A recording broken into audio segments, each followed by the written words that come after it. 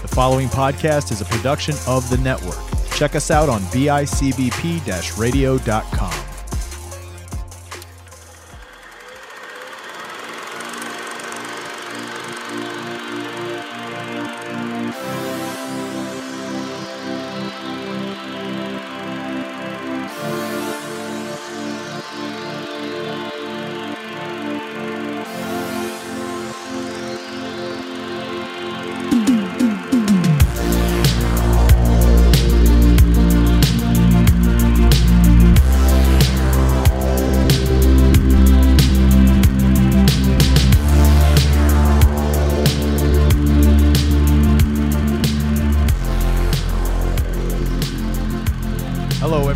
Welcome back to another episode of Silence Your Phones, your movie review podcast on the network. One of many amazing podcasts found at bicbp-radio.com. I am one of your hosts, Chris Chavez, joined as always by Sean Fritz. Sean, how are you, sir? Sean Fritz is still coronavirus free, even after watching Contagion. Things are looking bleak, however, because he's going to North New Jersey in a week and a half. Well, it's nice knowing you. It's funny you reference Contagion. We did Contagion last episode, obviously.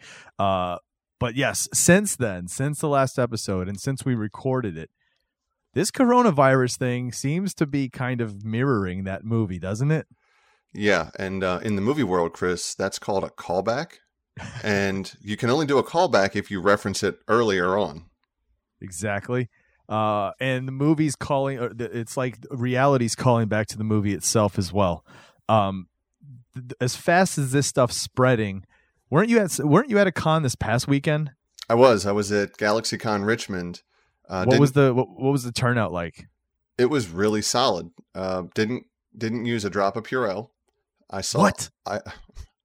Come on, I'm a man. Here we go. Here we go. I was there with my Power Rangers in Cyberspace co-host, Christian Ingram. He volunteered for GalaxyCon. He was a handler for Tom Welling of Smallville. Yeah. And he was, there was a lot of fist bumps instead of handshakes going on.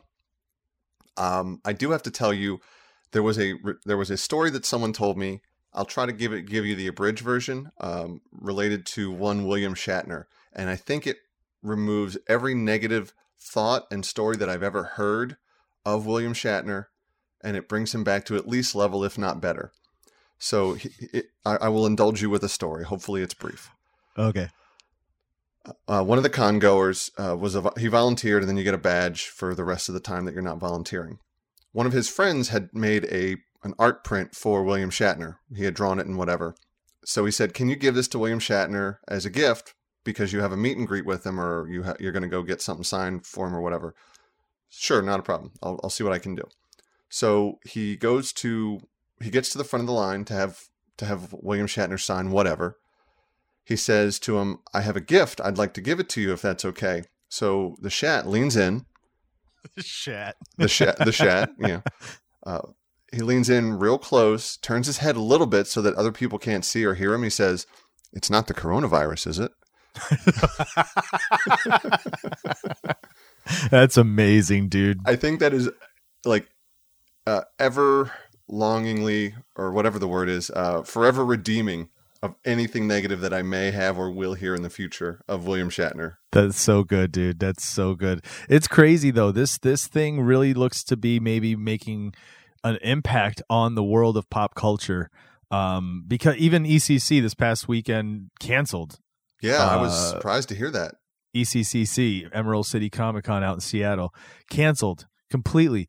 And I follow a lot of different artists and writers on Twitter, and a lot of them are talking about like there's no refund for booths. I don't think. I think these guys are just waiting because it's not that it's canceled; it's being postponed. Yeah. So it's kind of on hold. So all of these people who are expecting to make money back on the money they spent on their booth for the weekend are now out of money. If they spent money on hotels and travel to get there, a lot of those those are unrefundable. Travel is actually, because I fly a lot, I keep up on this stuff.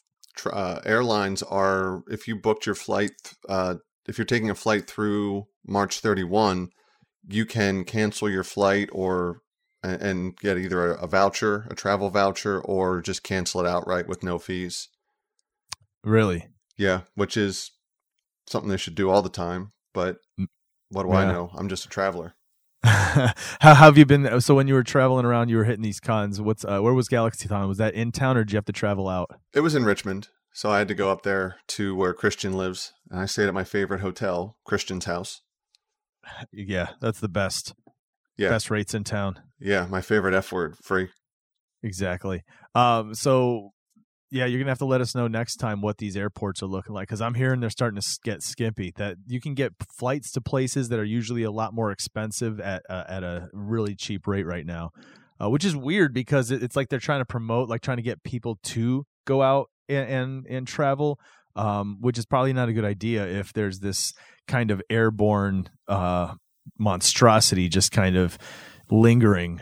Well, a lot of the people, a lot of the big acts like Trent Reznor and Atticus Ross, pulled out of South by Southwest as well. Yeah, they ended up canceling that too, didn't they? I don't know if they canceled it, but it's going to be pretty boring and light compared to from what I've heard from years past. It's weird, dude. Like I went to Real Big Fish this past week, went to go see them. They came around with a couple other bands. And it was tight. The room was tight. There was a lot of sweat and saliva flying around in that room. It makes you think, man, especially after we finished watching Contagion. Every single thing I see now, I see people walking around and watching what they're doing with their hands. I'm watching sneezes. I'm watching little kids like snivel on their arms, and I'm thinking, oh God. That kid's a goner.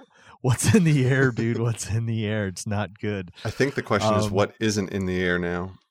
Yeah, it's crazy, dude. It's interesting. We'll see what happens in a couple of weeks. We'll come back. We're gonna have a coronavirus update on this episode from now on until until one of us is gone or it's gone, right? Well, and speaking to the lesser informed crowd, there's the Corona bottling company or the Corona beer company or whatever they are took a 48% hit on their stock because that is crazy. People can't tell the difference between beer and illness. You don't bottle. I mean, well, until we can figure out where this thing came from, you don't bottle sickness. Yeah, dude, I don't know.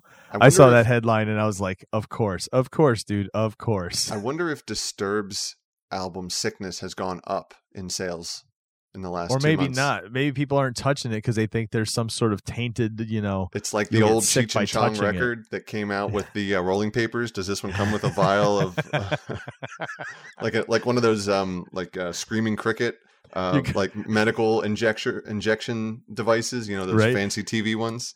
You crack it open and a spritz of coronavirus shoots into your face. It's like opening an envelope with anthrax. Oh God! It opens. You're just infected. You're like You have to be down with the sickness now, dude. It's crazy. It's depressing. Speaking of depressing, dude, you're bringing the movie today. The movie we watched for this week's episode. I don't know. Yeah, I'm gonna let you take it away, man. This is you. What movie are we watching this week? So I decided that it would be a good idea to watch The Never-Ending Story. Not to be confused with the song that doesn't end from Lamb Chop's Play Along from my childhood. Which you're welcome if you're listening because you are now singing that stupid ass song nonstop, and then it'll come back later in the middle of the workday. Yeah, I hope I can be so annoying.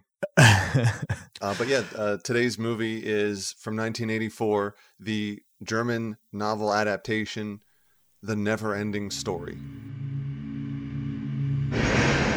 What is the secret of this enchanted book? What wonders are hidden within its pages? What magical spell does it cast on all who read it? What is the secret of the never-ending story? But that's impossible!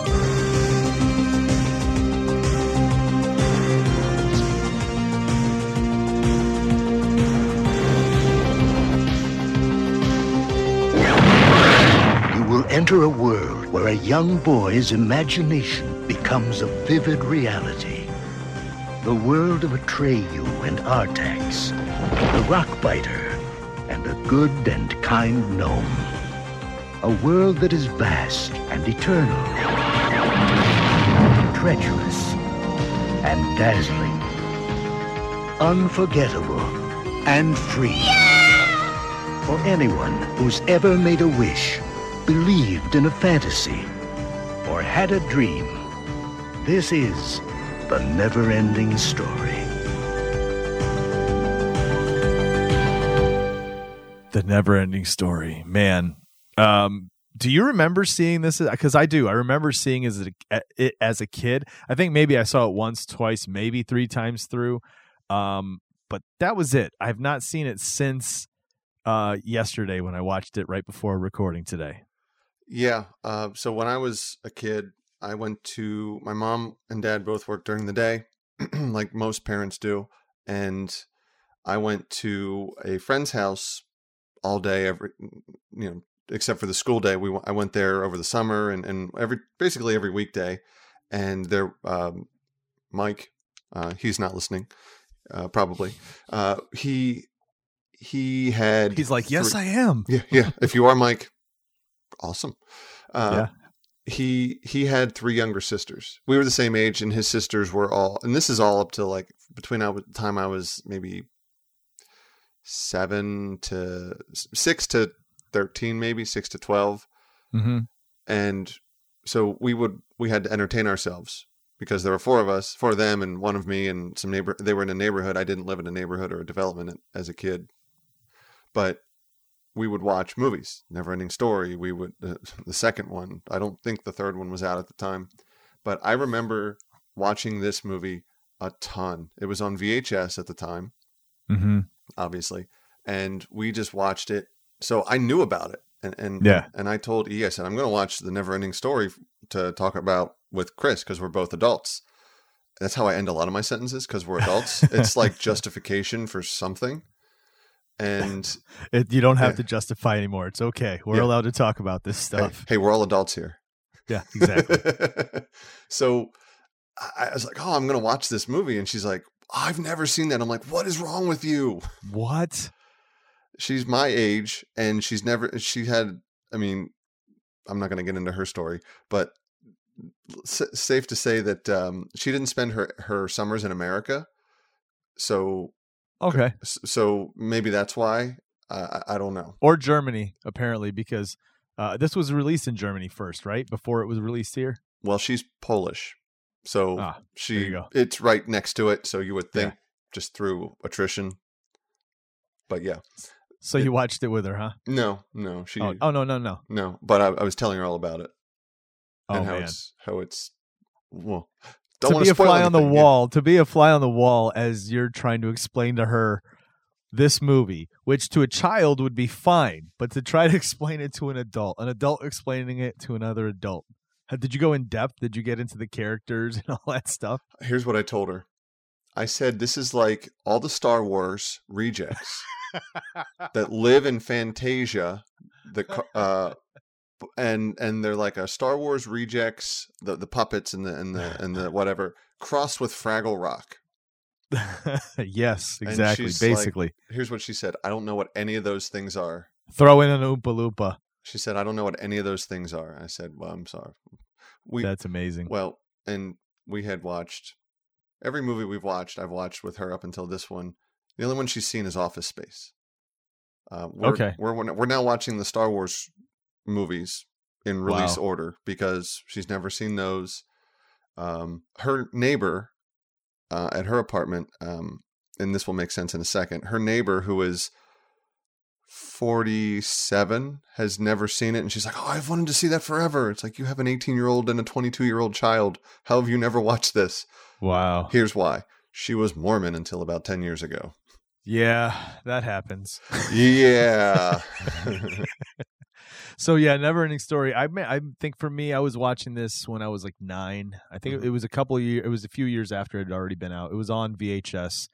I was 9 or 10. And like I said, I watched it a few times, and then it had always been a part of my household because I have 3 younger brothers. So each of them was always watching it at some point, but I never sat down and watched the whole thing. I'd pass the room and see a certain scene, this and that, but never really sat down and watched it, like I said, until yesterday. And Yeah, it's going to be an interesting conversation, dude. You just want to get right into it? Yeah.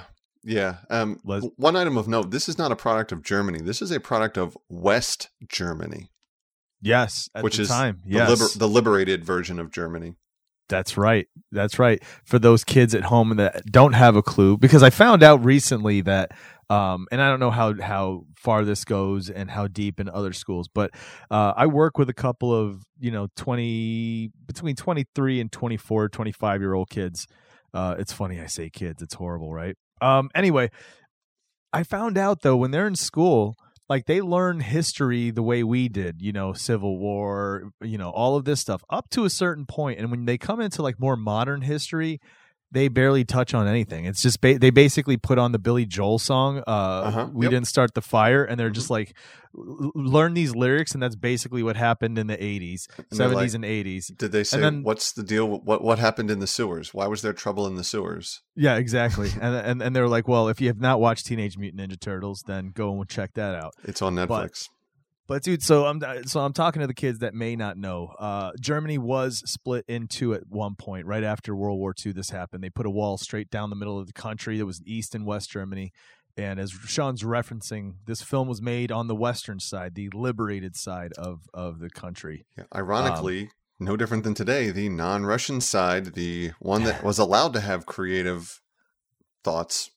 And if you ask me, dude, I have to say, watching this as an adult, I could tell. Oh my! You can tell. So let's get into acting and actors, bro. This is your film. Let's go at it.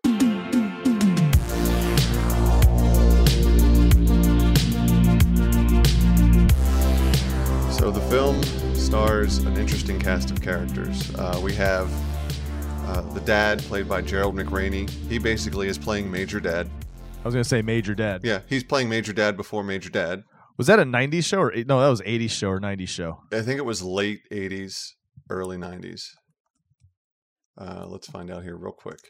He was Mr. Bucks, and he was widowed. There's a relevance to that. In the film. That's part of the story here. Yeah. So Major Dad, according to Wiki, says it started September 89 to May 93. So yeah, way after this film. 5 years, but yeah. But no change in character. You're right. This is just Major Dad. He just had a little bit more hair. Hey, so your mom died. Get over it. Stop living in a fantasy world. He was Keep very your feet much on the ground. Get back to work. Yeah, he very much was like a war guy come home and like, you got no feelings. This is how you just got to live your life. Do it. Don't let people push you around type thing. And the movie is kind of about bullying and breaking out of from being a bully and in the most fantastical way ever. And he's just like, suck it up. Oh, is that how you took the film? This is going to be interesting when we start talking about the writing and plot, because that's broad I strokes. took a lot of different things here. But yeah, this little kid, I looked into the kid. What's the name of the actor that plays the kid? Noah. No, that's the little kid is some kid that didn't do much after. From what he did a few more films, like two or three other films. Then he became a photographer. Yeah, Bastian is played by Barrett Oliver. If I feel like almost this entire cast, there's maybe 3 or 4, big name actors. I wouldn't say big name, but well established actors that have done things before and went on to do other films. Other than that, it's almost like this entire cast were just like, let's give this a shot. They put out a film and we're like, all right, we don't want to do this anymore. Although he did work with Wilford Brimley in Cocoon, so that's probably a career high. Yeah. Then you got the diabetes. Wilford, not. Oh, hold on. Isn't that him? Yes, Wilford. Yes, but diabetes. But this little kid played a very aptly named character, Jimmy the Kid, on the television series The Incredible Hulk. Makes sense. Makes sense why I don't remember him. So that means he's in for cons for the next forever. There you go. Atreyu, what did he go on to do? Well, he hopefully learned how to use his inside voice, because damn. Right, bro. Yeah, let's get it. That was one of my biggest things. I think about maybe the second or third time he had a major scene on screen, and it was like his 20th time screaming. I thought, like, is this character do anything other than scream? Like, what's the is this was this how the director's like, I need you to give me drama, I need dramatics, I need people to feel your anguish. And he's like, well, I'll just scream. Yeah, Scream. Inside voice. What's that? Yeah. He does. He took a long time off from 86 to 94, and then from 94 to 2012, and hasn't done much since 2016. At least anything that's confirmed. Yeah. He did do some relevant things, such as one episode of Mork and Mindy. He was on Battlestar Galactica, the TV series from the 70s. There you go. So he was doing little pieces here and there before he hit the hit the big time. He hit the in puberty. this film. The puppets, I mean, it's mostly voice acting, right? A lot of the puppetry is it's all practical too. A lot of practical effects. But a lot of the voice acting, I mean, I think that I read somewhere where it was like one dude did 4 or 5 of the different creatures, including Falkor. Yeah, and then that's part of the Screen Actors Guild. If you do 6 characters in a day, or is it 6 characters in total in a film, you have to get paid double rate. Oh, wow. So you're doing 6 different, it's like being an actor and playing 6 different characters and only being paid twice for 2, the work of 2 people. I guess, yeah. So if you do 6, it's either 6 or more than 6. Because they're just like, it's just your voice, dude. If you can't change up your voice, then you're not a voice actor. Yeah, exactly. But you only deserve the rate. You have to be able to do up to like 5, and then one more, and then we'll pay you like you did two jobs. Yeah, but at the same time, some voice actors stand, some sit, some like Mark Hamill will. If you've ever watched him do VOs, he will actually use his full body. Michael Emerson, who was on Lost and Person of Interest, he does the same thing. He is acting physically while he is just simply using his voice. When you were saying that, were you physically in the room moving around and acting? Could you tell? I could. Was my lung capacity increased? There was something that was different. There was a different way in the way you delivered your voice, the words. There was certain punctuations that you could almost feel as there was a physicality behind it. So are you saying that I'm a better VO person than Christian Ingram, who has a sound booth in his house now? I'm not saying a word, but you know what? That's the thing. People have a different way. Like when I record, I'm currently right now hunkered underneath a table. I just have a laptop in front of me. That's my only light. And I'm hunched over and I'm holding a microphone with both hands, very tightly. And this is how I sit and record all my shows. All right, Quasimodo. But actors, dude, they've got to be able. Yeah, but these actors, dude, they've got to be able to moat and do something with their voices, and a lot of them did pretty well in this film for me, if you ask me. But I feel like where this film was lacking was in a lot of there was, man, it sucks about talking about this film because you're already gonna get a feel for my thoughts on a lot of it. But there was a lot in this film, like the acting was one of the things that was hurting for me. The princess at the end, the Empress. Oh my goodness. I think Jake Lloyd did a better job as Anakin. I think that's our low water mark. Man, this Empress. Boring. I got to say, and this is going to just preface all of my different responses about these different aspects of what we rate this film, the different categories. But I don't know that it was a good idea that I watch this again as an adult. Unless you know what I mean? Watch it ironically. I guess because in my mind it always held this kind of, oh, this is a great movie. This would definitely be a movie I'd keep with me on a deserted island. And now I'm realizing I probably would have killed myself. Let me ask you something. So obviously we know that what's his name? Deep Roy. He plays the little teeny weeny man. Yeah. Which is funny because later on he plays an Oompa Loompa. He plays all the Oompa Loompas. Charlie, was it Charlie? Charlie in the Chocolate Factory. The Johnny Depp. Yeah. Johnny Depp in the Chocolate Factory. Basically. But in this film, was it just me, or was there those voiceovers, right? That wasn't his voice when he was talking. Oh, I met him at GalaxyCon Raleigh last year, and that's his voice. But on this film, on Neverending Story, it wasn't dubbed. There was no overdubbing because that felt like a lot of overdubbing, dude. Go back and watch it again. It doesn't match up at all. It might have been re-recorded, and they just. But yeah, I mean, I think the movie is it's one of those things where it ignores a lot of the obvious things because kids don't notice that.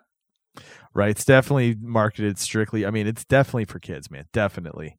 Because you don't look at that. Yeah. It's a fantastical film. So, I mean, adults are going to be like, well, they're going to be overly critical of it. Yeah. And I guess kids lose themselves.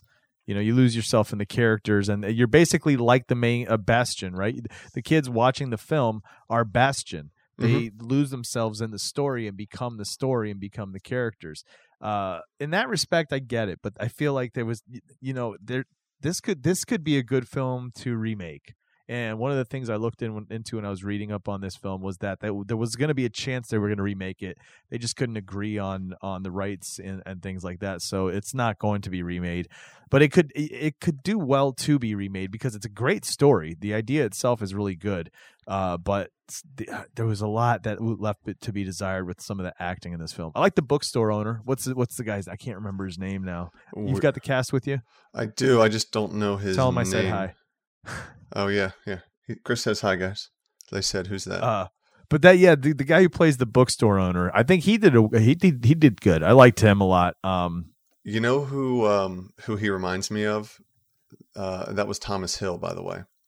Thomas Hill. Yeah, he reminds me of. Remember Scary Movie 2? Okay. The guy that's like, grab my small hand. Chris Elliott. Yes. Reminds me of that guy.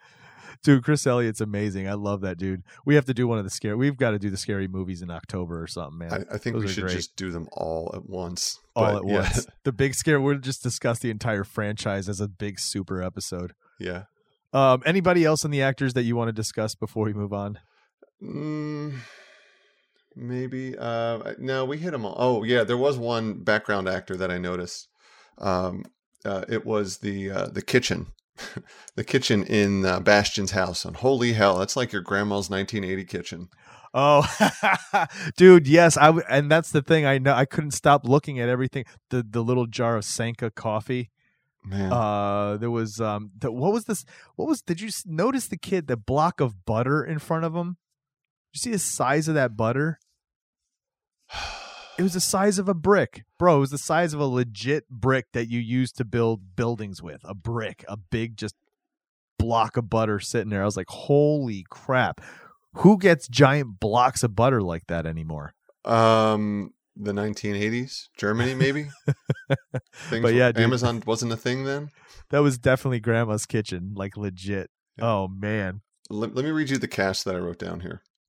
Gerald McRaney, Deep Roy, your grandma's 1980s kitchen, and no one else. And the last one is no one else you've ever heard of. Basically, this movie holds such a memory in many of the people of our generation. This is such a nostalgic piece of their lives. Yet none of these people do you remember? Just Major Dad, and some of them have died, by the way. But yes, and the makeup and the prosthetics that they wore, like Moses Gunn, the guy that played the princess's announcer guy. He has since died 1993, but he was in a ton of movies from the 70s, like I don't know, Shaft. Perhaps you've heard of it.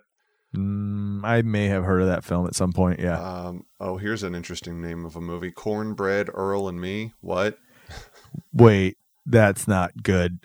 Not good. It probably falls into the same vertical as the Shaft movies. Yeah. But you get the idea. I mean, this guy has a long career spanning from 64 up until he died in 93. So, there were people of the time, but because this movie is over 30 years old, I think that some of it is lost on even us who are of that age. That's true. That is true. Man, but I'll tell you, aside from the acting, the writing itself, the story, like the plot, the writing isn't too bad. But let's get into that. Let's get into the writing.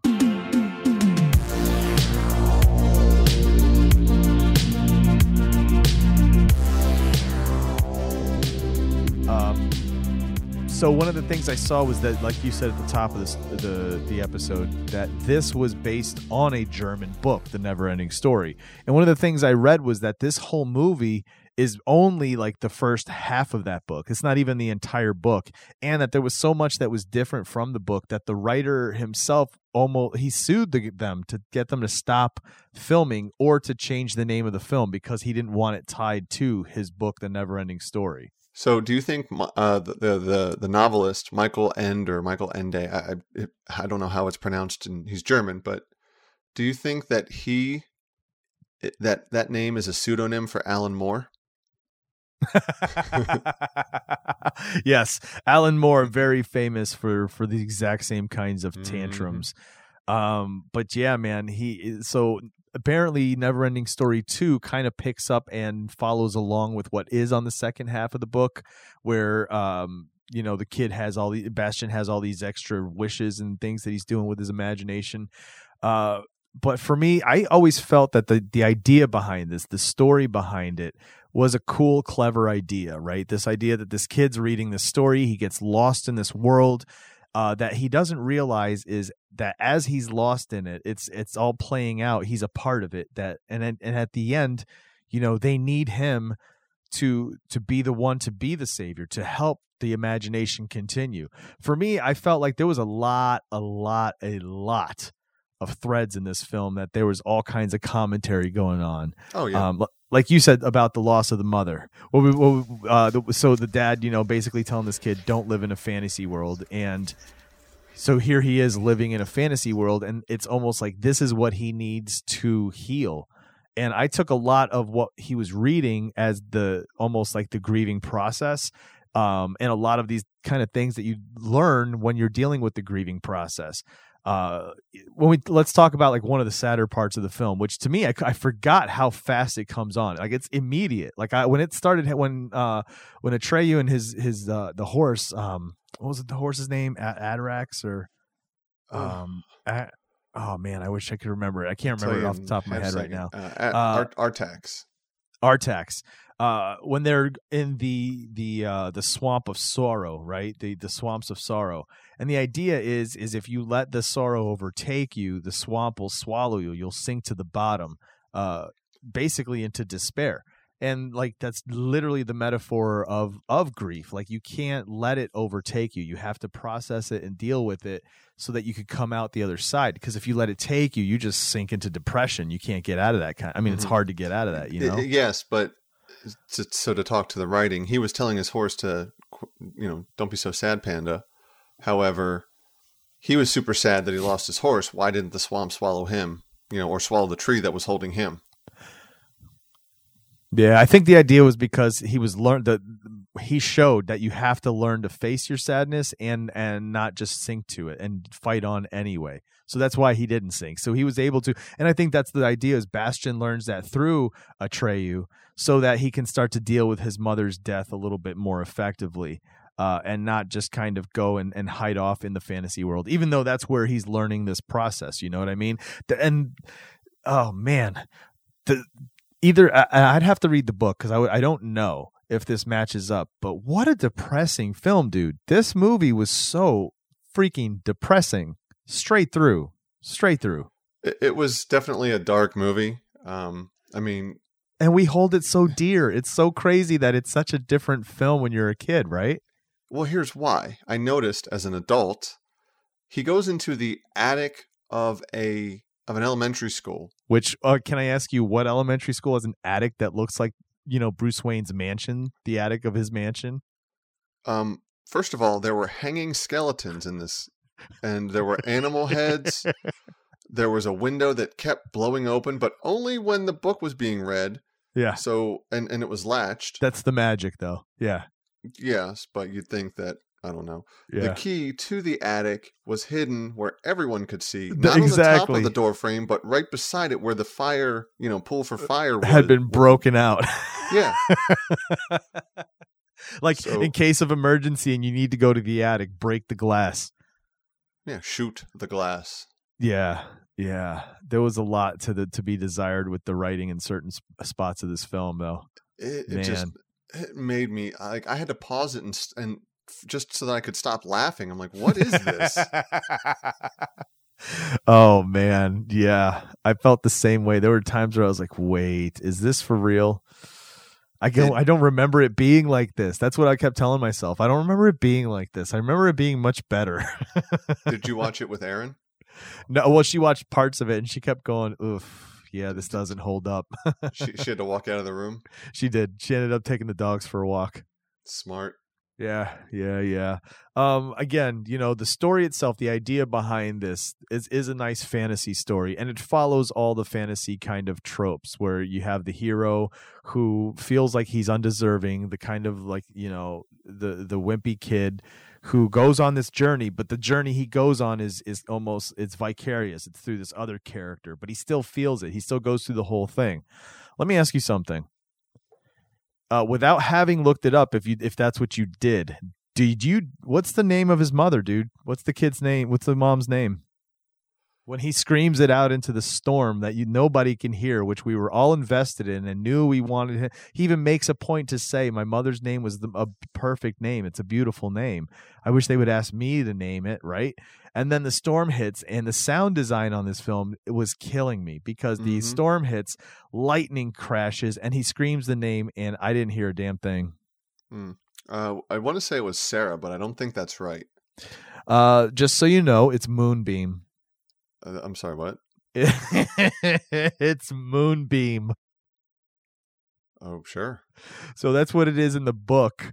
And everyone's I didn't see it anywhere else what it was, but that's what I saw. I found that it was the mother's name in the book is Moonbeam. And I don't know, man. It's what was with the sound design in this? I don't mean to jump across to the next things here, that's fine. but I think if we don't, we'll just continue to rip everything else apart. All right, let's jump into sound.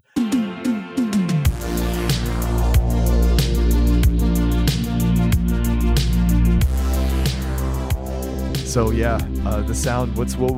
We do podcasting, right? So we're kind of meticulous with certain sound, and for listeners who have heard things that are under par, we apologize. Things happen, but at the end of the day, we try to make sure we put out a good quality sound when we record our shows. So I'm watching this film, and there's certain times where I'm just like, did they have somebody on sound on this film? Seriously, did they? Yeah, I mean, to echo your point, we're limited by technology and by attention. Or lack of attention by some people. So if I'm over here clicking the keys, you might be able to hear it. Chris is in Buffalo, so we're over Skype. Yeah. Peek behind the curtain.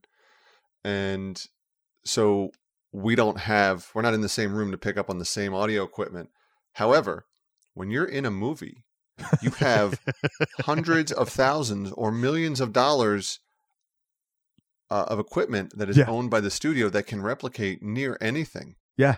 You even have this thing in contract called ADR, where somebody has to come back and record something. You try to match up the voice flaps, and you know who's real good at it is people who do cartoons. Yeah.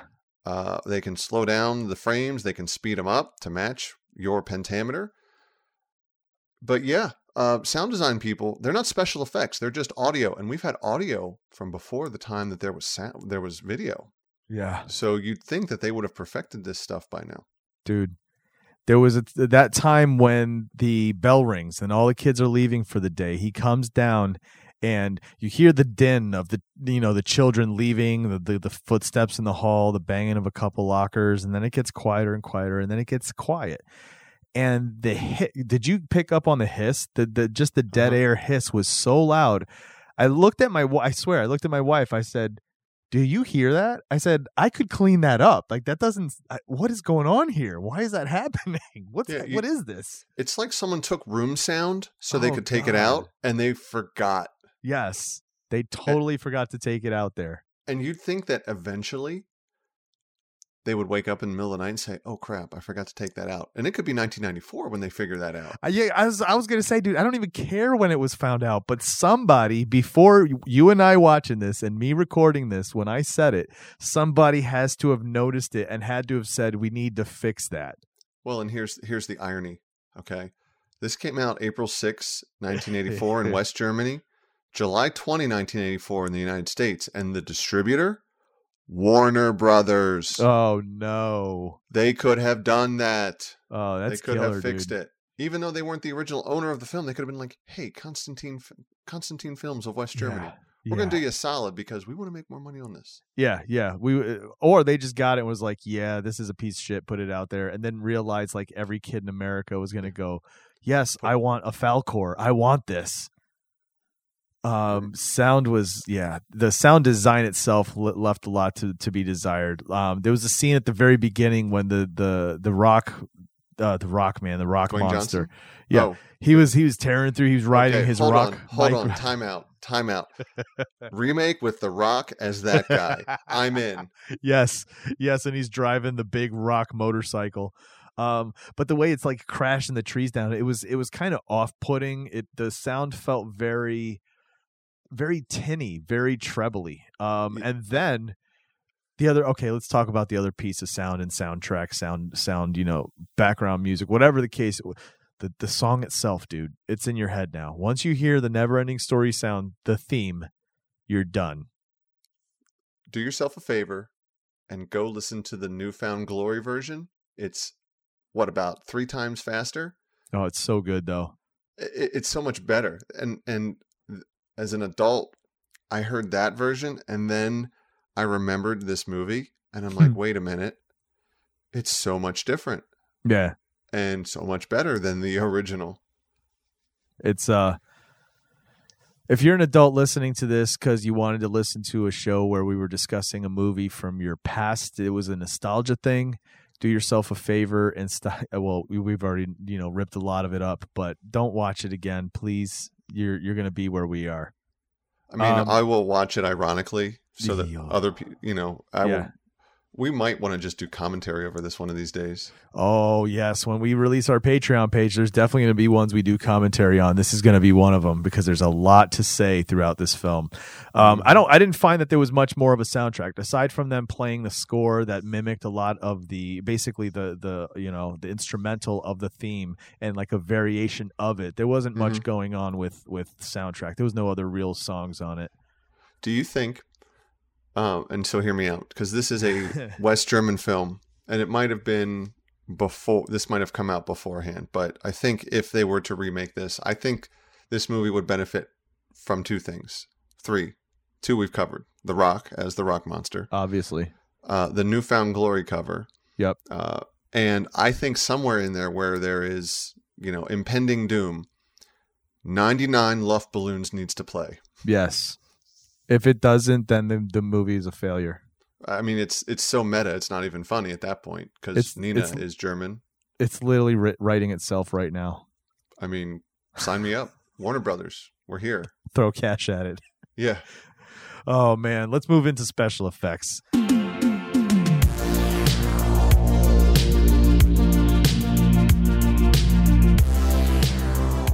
Woo. Yeah, yeah. You said. I mean, it's a 1980. That was it. That was it. No, that's all you had to say, and that was it. That's all we're saying for special effects. Next. Yeah, I mean, it's a 1984 film. I get that. Computers were not. You couldn't put a computer in your pocket, bro. What year did E.T. come out? 84 or 85? Yeah, but that was an American-produced Steven Spielberg. It had. You're right. It had Lucas behind it. Okay. Yeah, you're right. ILM, a little different than some no-name shop with a no-name writer, director. Talking about a no-name book, a book nobody had heard of yet. At least in the States. So, right. Yeah. And there's no Hollywood in West Germany as far as I'm aware. Yeah. I mean, who knows? There could be. But, it's not. That's like apples to cranberries.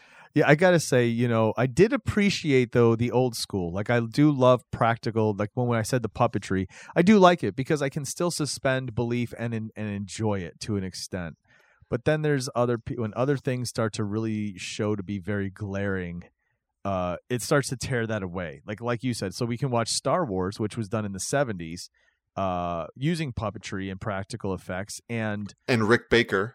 And suspend enough belief to where when you do see certain flaws, it's okay because overall the product still comes across very well done. This one, I started to appreciate certain things. Like, oh, okay, I forgot about how how the puppetry looks in this, like the rock monster himself. You know what I mean? I think part of it too is that it's horribly underlit to hide any flaws or imperfections. Yes.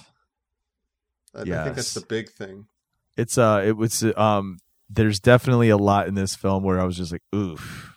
And then there's parts where it's like, that's pretty cool. I like that. I do like the whole smoky kind of cloud effect that they had for the Nothing. I like that. It just looks like, a storm front coming in, but it still looked cool. I liked it. But man, there was, I don't know. The green screen.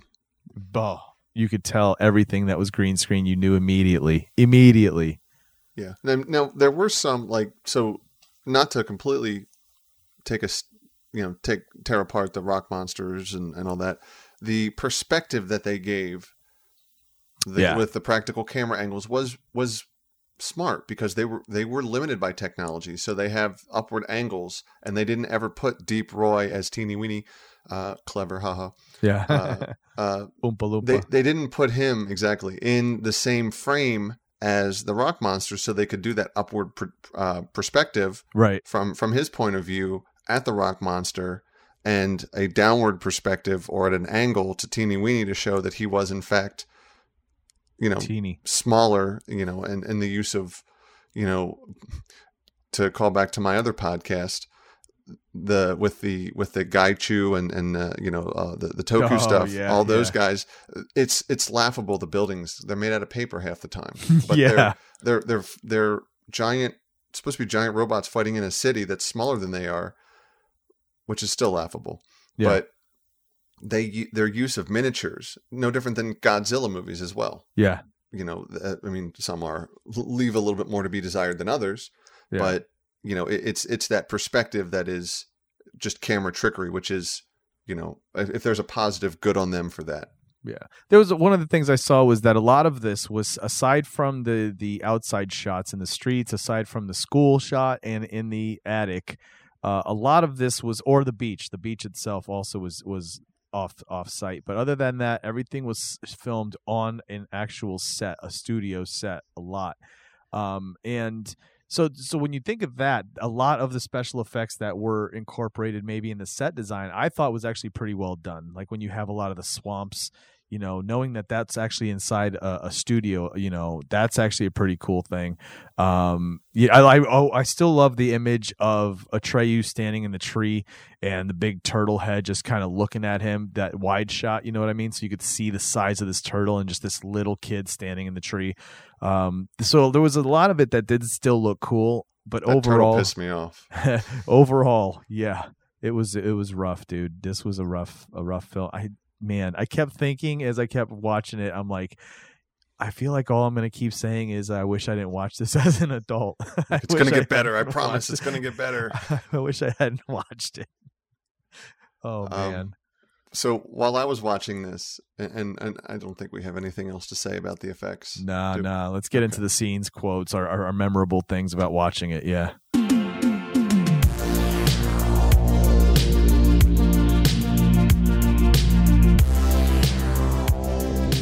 So, and let's tag on memes to this too.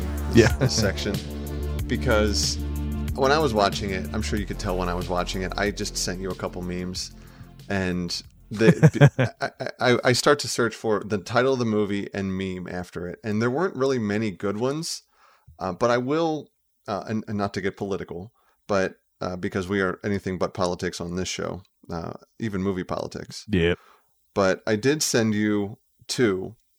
There was one where at the top it said Artax, and it showed Atreyu trying to pull him out of the sad panda swamp. And the one below it had a picture of Donald Trump at a podium. It said, "I prefer horses that don't sink." Oh God, yeah, that was the worst. And the other one was just a dog that was jumping over a puddle. It said, "The never-ending story, the early years." That's the worst. And those just made me chuckle. But sadly, I couldn't find anything else that was of any merit and quotes either. Yeah, I got to tell you, as I was watching the film, I kept thinking, you know what? A lot of this film really is. If you take out a lot of flying, riding horses, and running through stuff, you have probably about an hour film. You know what I mean? It's an hour and a half, it's 97, 96 minutes, something like that. But it's a lot of wasted time. And I get you have to give that impression that there's a lot of traveling happening. But you could easily do the whole, 12 hours later, come across the screen or something, just to kind of push us ahead instead of showing, this kind of montage of him just riding a horse through different pieces of terrain. That and just the overuse of the green screen with the wind machine and the dog. It's like, all right. I mean, everybody remembers Falkor from this movie. Yeah, there was the scene at the end when he loses him in the ocean or whatever that was, the lake thing. When that was super weird. It was way overdone. They just kept repeating the same kind of close up of Falkor's face and his head, and then like it's spinning. It was this. I don't know, man. I was just like, okay, this is nuts. I think if it was going to be any memorable scene, it's always going to be Artax, the death of Artax, because that was such an imprint as a kid. It was like so devastating. And even watching it as an adult, I was like, man, this is tough. Like, how did we make kids watch this back in the day? Like, how did parents sit back and watch this go down and be okay with their kid just, getting their heart ripped out watching a horse die? Parents were tougher at the time. Oh yeah, right. They made kids tougher. They're like, deal with it, kid. That's life. But yeah, it's rough, man. Aside from certain. Oh, you know what? There was one. I always liked it was still sad. It was very depressing, but it was when the rock monster, the rock guy, was saying that thing about his hands. These look like strong hands, don't they?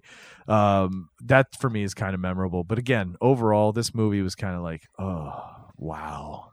Yeah. Now, here's another question. And surprise, Chris, this is another category of question. What would you buy a 6-inch Falkor pop with Atreyu on top of him, a 2-inch Atreyu, or just Atreyu's head on this pop, like a pop vehicle? Yeah. Probably not. What if it was a chased, flocked version? Probably not. Okay. I'm very particular now in my pops. I don't grab them just for, because this was from that or this and that. Now I'm starting to really just get ones I really, really, really, have something that I really like about it. And I think if you'd have asked me before I had watched this again as an adult, I would have told you all day, yes, not a joke. I would have gotten that Funko Pop right away, and I'd have been like, what are you talking about, man? This is Falkor and Atreyu, man. Of course I'm going to have this shit. It's what it's about, man. This is the truth. And then you would have made me watch Neverending Story, and I'd have put that shit up on eBay for like $1.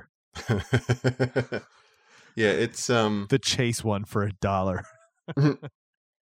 Yeah, it goes the way of, I don't know, the Knight Rider one. Yeah. So, dude, how are you going to rate this, man? Where are you going with this?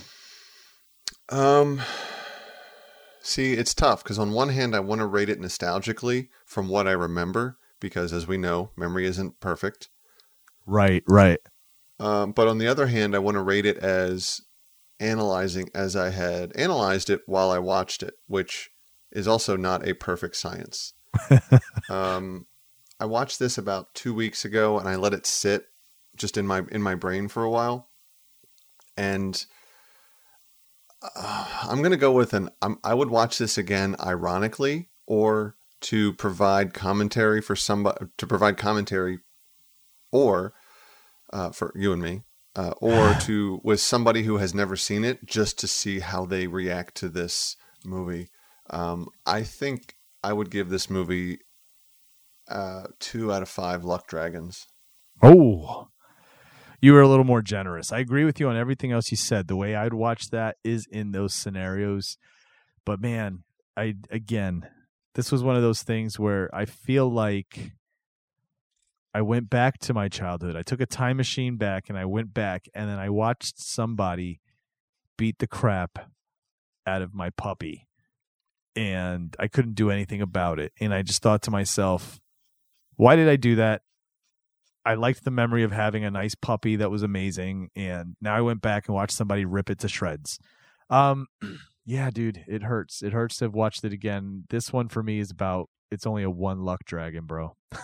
1 luck dragon, which means that there was no way I would probably put this on my DVD shelf nowadays. You know, I'd keep it as a digital file somewhere so that I could access it for review purposes, but to take up space on my DVD shelf, probably not happening. Yeah, I'm going to echo those same statements. It's nah. I wouldn't keep it around. Oof. It sucks, man. But hey, not all of them are going to be winners when we watch them on this show. Hopefully next week's will. Next week, we're going to be doing my autobiography. Your autobiography. One of my favorite films of all time. And I'll tell you, and I can tell you this for sure that I do enjoy watching this still. So I know I'll be able to, I'm not going to come back and say, man, I wish I hadn't watched it, but we will be checking out Shaun of the Dead. So, what's the plan? Right. We take Pete's car, we drive over to Mum's, we go in, we take care of Philip. I'm so sorry, Philip. Then we grab Mum, we go over to Liz's place, pole up, have a cup of tea, and wait for all this to blow over. Why have we got to go to Liz's? Because we do. She dumped you. I have to know if she's all right. Why? Because I love her. All right, gay. I'm not staying there, though. Why not? If we hole up, I want to be somewhere familiar, I want to know where the exits are, and I want to be allowed to smoke. Okay. Take Pete's car, go round Mum's, go in, deal with Philip. Sorry, Philip. Grab Mum, go to Liz's, pick her up, bring her back here, have a cup of tea, and wait for all this to blow over. Perfect. No, wait, we can't bring her back here. Why not? Well, it's not exactly safe, is it? Yeah. Look at the state of it. Where's safe? Where's familiar? Where can I smoke?